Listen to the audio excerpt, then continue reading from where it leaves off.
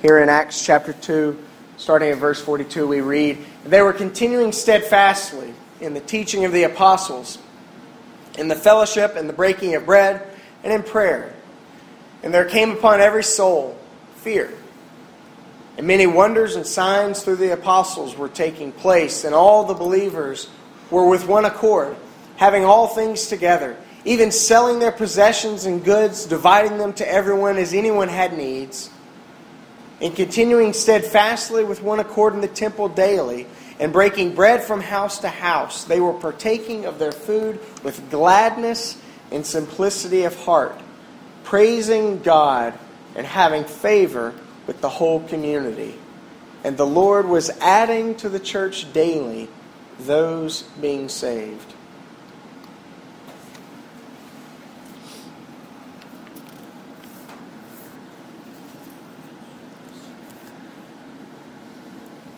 You might have noticed that this passage, these few verses that give us a glimpse into the life of the early church, that it both begins and ends with this conception of breaking bread.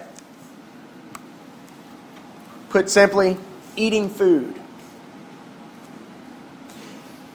It is fascinating how God works. God works tangibly. God works in history. He works in time and space. He works through matter, the material world, the physical world. He works through those things that are tangible to us.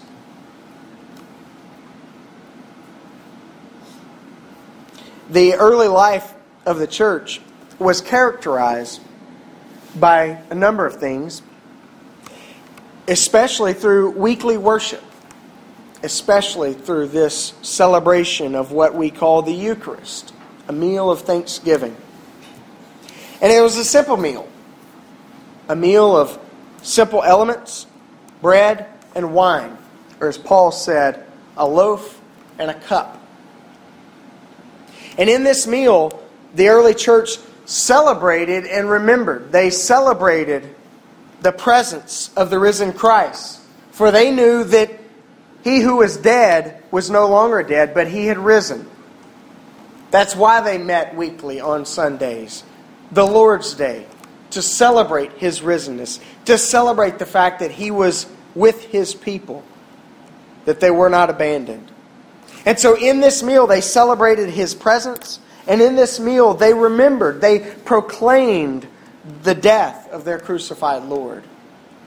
In fact, Paul said to the Corinthians in his first epistle to them, chapter 11, that as often as you eat this bread and as often as you drink this cup, you proclaim the Lord's death till He comes again. This meal is a celebration and it is a remembrance. It is why so many of our communion tables are marked on their front in remembrance of me. We're reminded when we hear the body of our Lord was broken for you. The blood of our Lord was shed for you. We are reminded that we preach Christ crucified. And yet we're reminded also that He says, "This is my body. This is my blood." Remembering that He is yet with us. And we celebrate His presence. Tomorrow, we as a nation will celebrate, oddly enough, what we call Memorial Day. Memorial Day is a remembrance of those who have died in the line of military duty. And we celebrate this holiday through meals. Think of it. We fire up the grills. We cook maybe some hot dogs or some hamburgers. We honor by sharing meals those who have given their lives in death. We have barbecues. We eat meat and potatoes, perhaps some form of bread, hamburger, hot dog buns. macaroni and cheese, baked beans, potato salad. Typical American smorgasbord.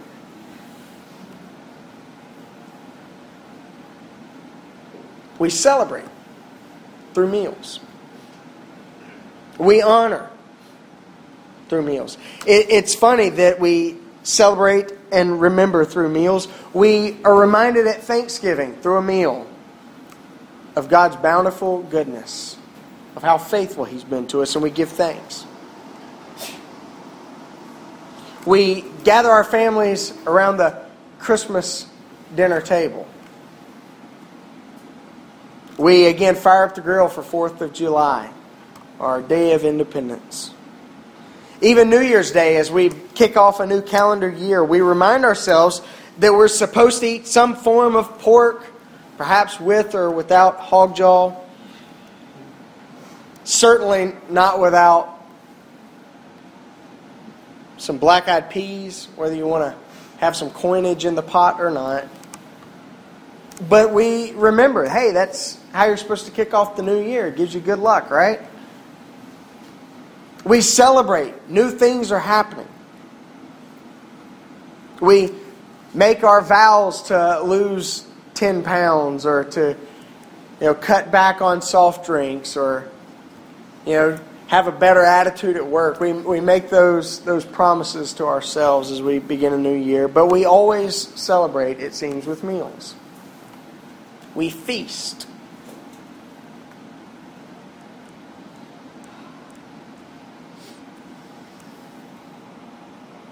Meals have a way of bringing up memories. When we get together for family reunions, there's always a meal. And we laugh and we joke and we talk about the time that the crazy aunt made a salad with zucchini instead of cucumbers because she didn't know the difference. And those things come up, those memories come up in meals.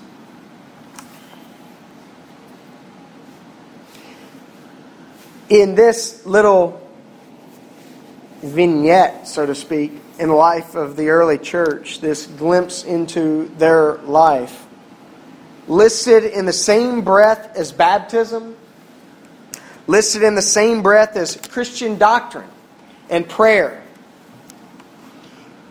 signs and wonders, charity, compassion, caring for one another's needs and those of the poor. In all of this stuff that we would say, that's good Christian stuff. That's good Christian teaching. That's good Christian character. That's good Christian behavior. You find this repeated discussion of breaking bread. What we refer to here in the South as having a fellowship. Sharing a meal.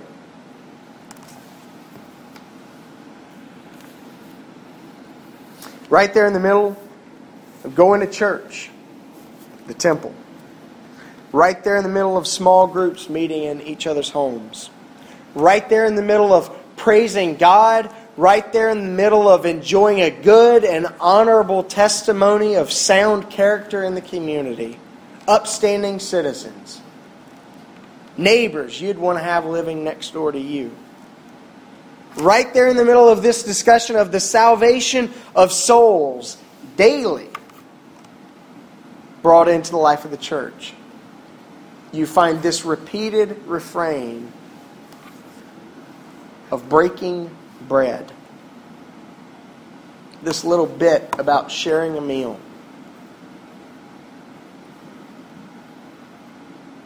Now, there's something inherently sacred about the dinner table.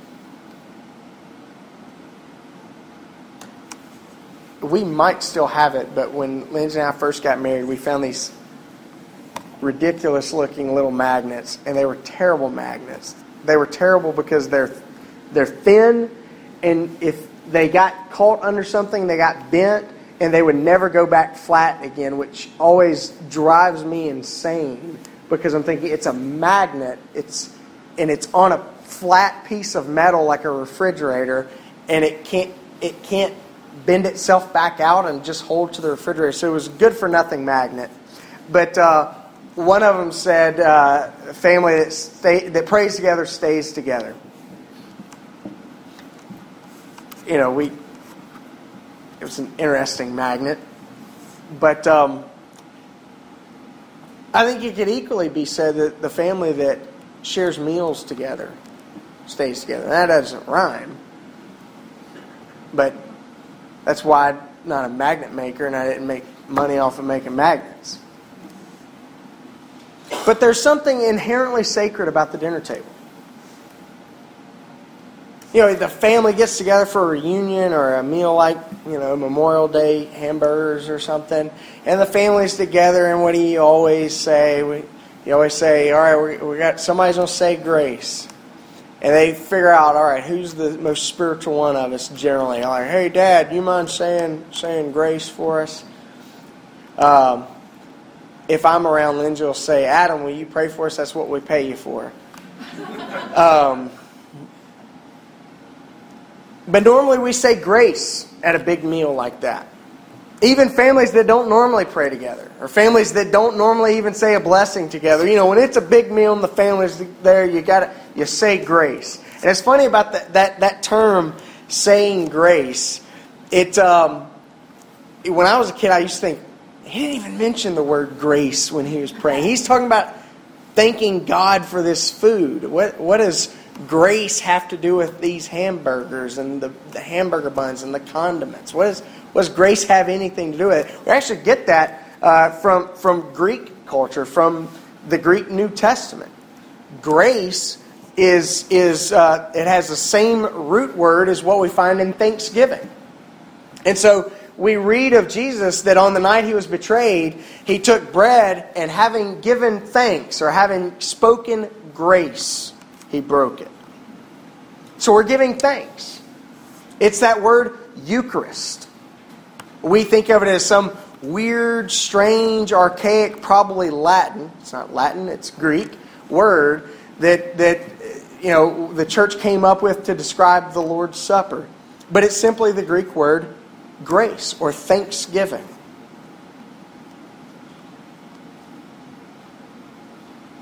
But whether or not a family gets together and says grace before a meal, it's funny what happens. I was at a end of the year baseball cookout / team party for Aiden's baseball team just last weekend, I think.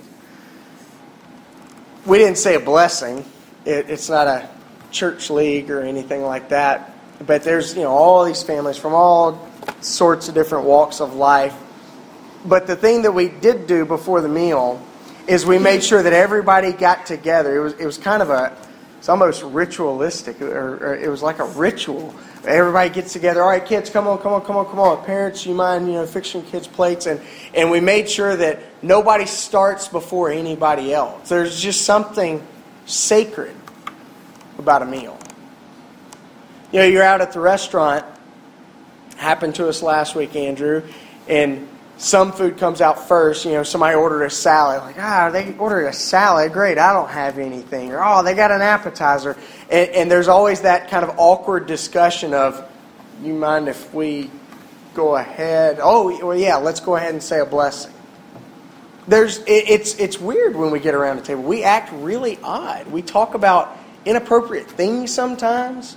We have kind of awkward pauses trying to negotiate through body language who's going to start first, or is somebody going to pray? Are you going to pray? One of the kids going to pray? It all happens at a dinner table. We kind of stumble over ourselves trying to figure out what's the order of things. Again, whether or not we say a prayer, there's certain things that you do. There's a certain etiquette that you use when going through the ritual of sharing a meal with others. Pray or not to pray. Kids first. Parents, you taking care of the kids. Make sure they only get one slice to start off.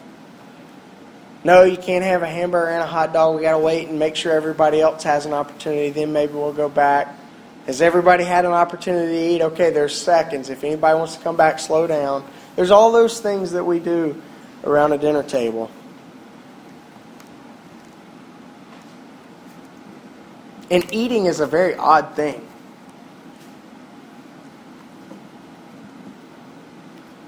You think about it, it's kind of a very personal thing. You are taking into your body something that sustains life. The scriptures tell us if a man doesn't work, he doesn't eat.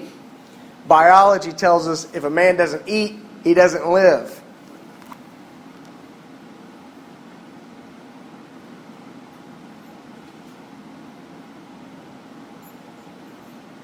We don't like chewing with your mouth open or talking while chewing. We tell our kids, stop, that's gross. Swallow your food, then say what you want to say. Eating is an odd.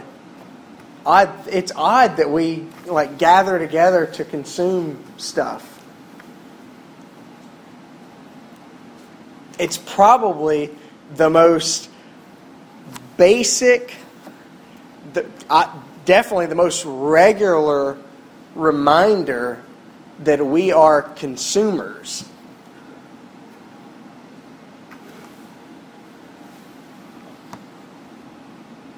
We get together to eat. And it's funny, we take it for granted. I was talking with the kids just before service, and we were gathering together talking about what the contents of the sermon would be this morning. And Addison's sitting there, and so I said, well, what's something that you do with your family every day?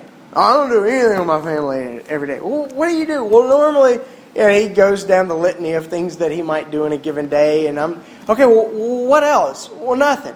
Well, there's got to be something else that you do with your family every day. Nope. Are you sure? Yep. Do you eat? Well, yeah, I eat. Do you do that with your family? Well, sometimes my dad's not there. Okay, because he's at work. But, yesterday, I think he said yesterday, they went by and had lunch with his dad while his dad's at work.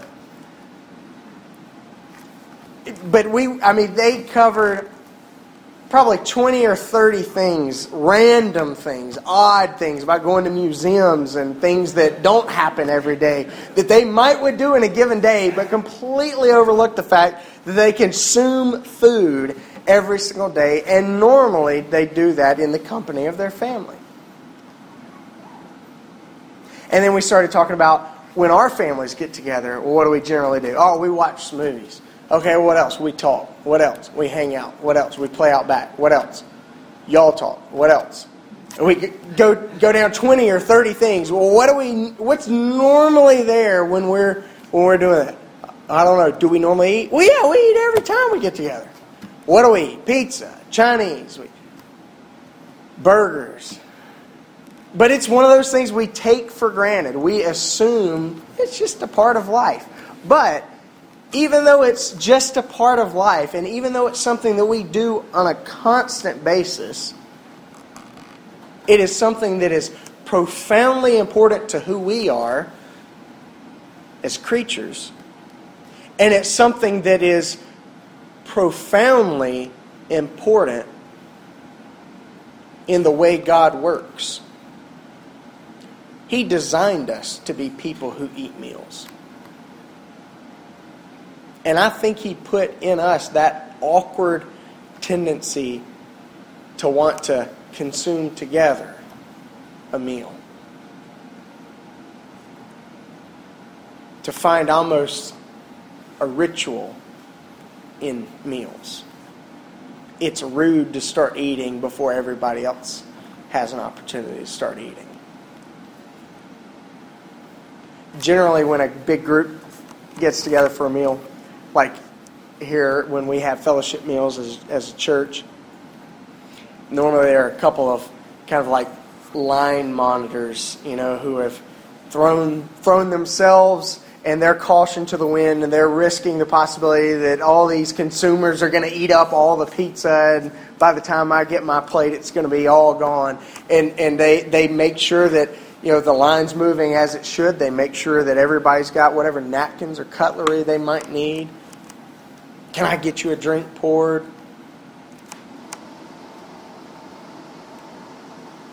There's an obvious and kind of inescapable sense of order and obligation and service that goes into something as common and ordinary and as daily and redundant as sharing a meal. And you guys probably thought, why in the world are we talking about all this on a Sunday morning? I came here to hear about Jesus, not to think about my eating habits. Some of you are probably trying to ignore your eating habits. Some of us live in denial of our eating habits. There's no way I consume that many calories every day.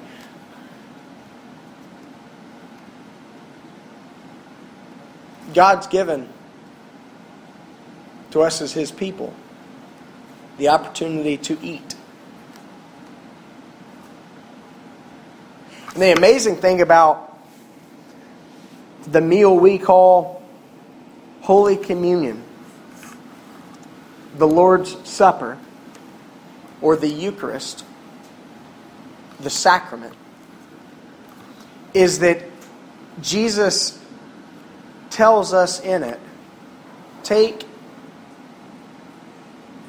and understand. Doesn't He say that? He doesn't say that. He says, take and eat.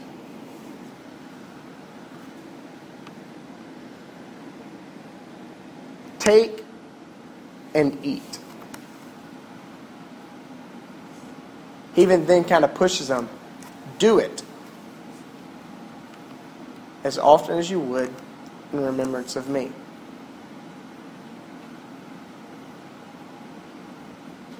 There's something special about this meal.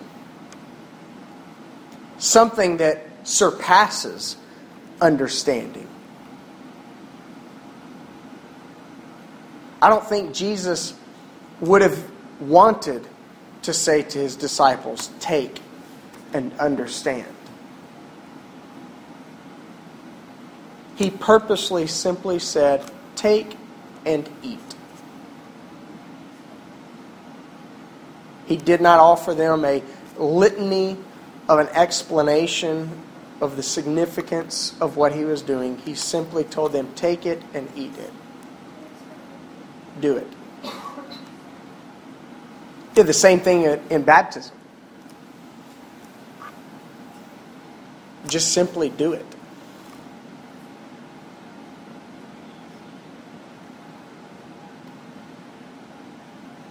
As we gather as His people around His table and share in this His meal, we gather and we recognize that God, for whatever reason, has chosen to use a meal to sustain us as His people. To remind us of what He's done to redeem us. And to offer us an opportunity to celebrate His presence. God is not a rude host. He invites us into His house. He invites us to His table. He offers us what He has prepared in our behalf. And He meets us there.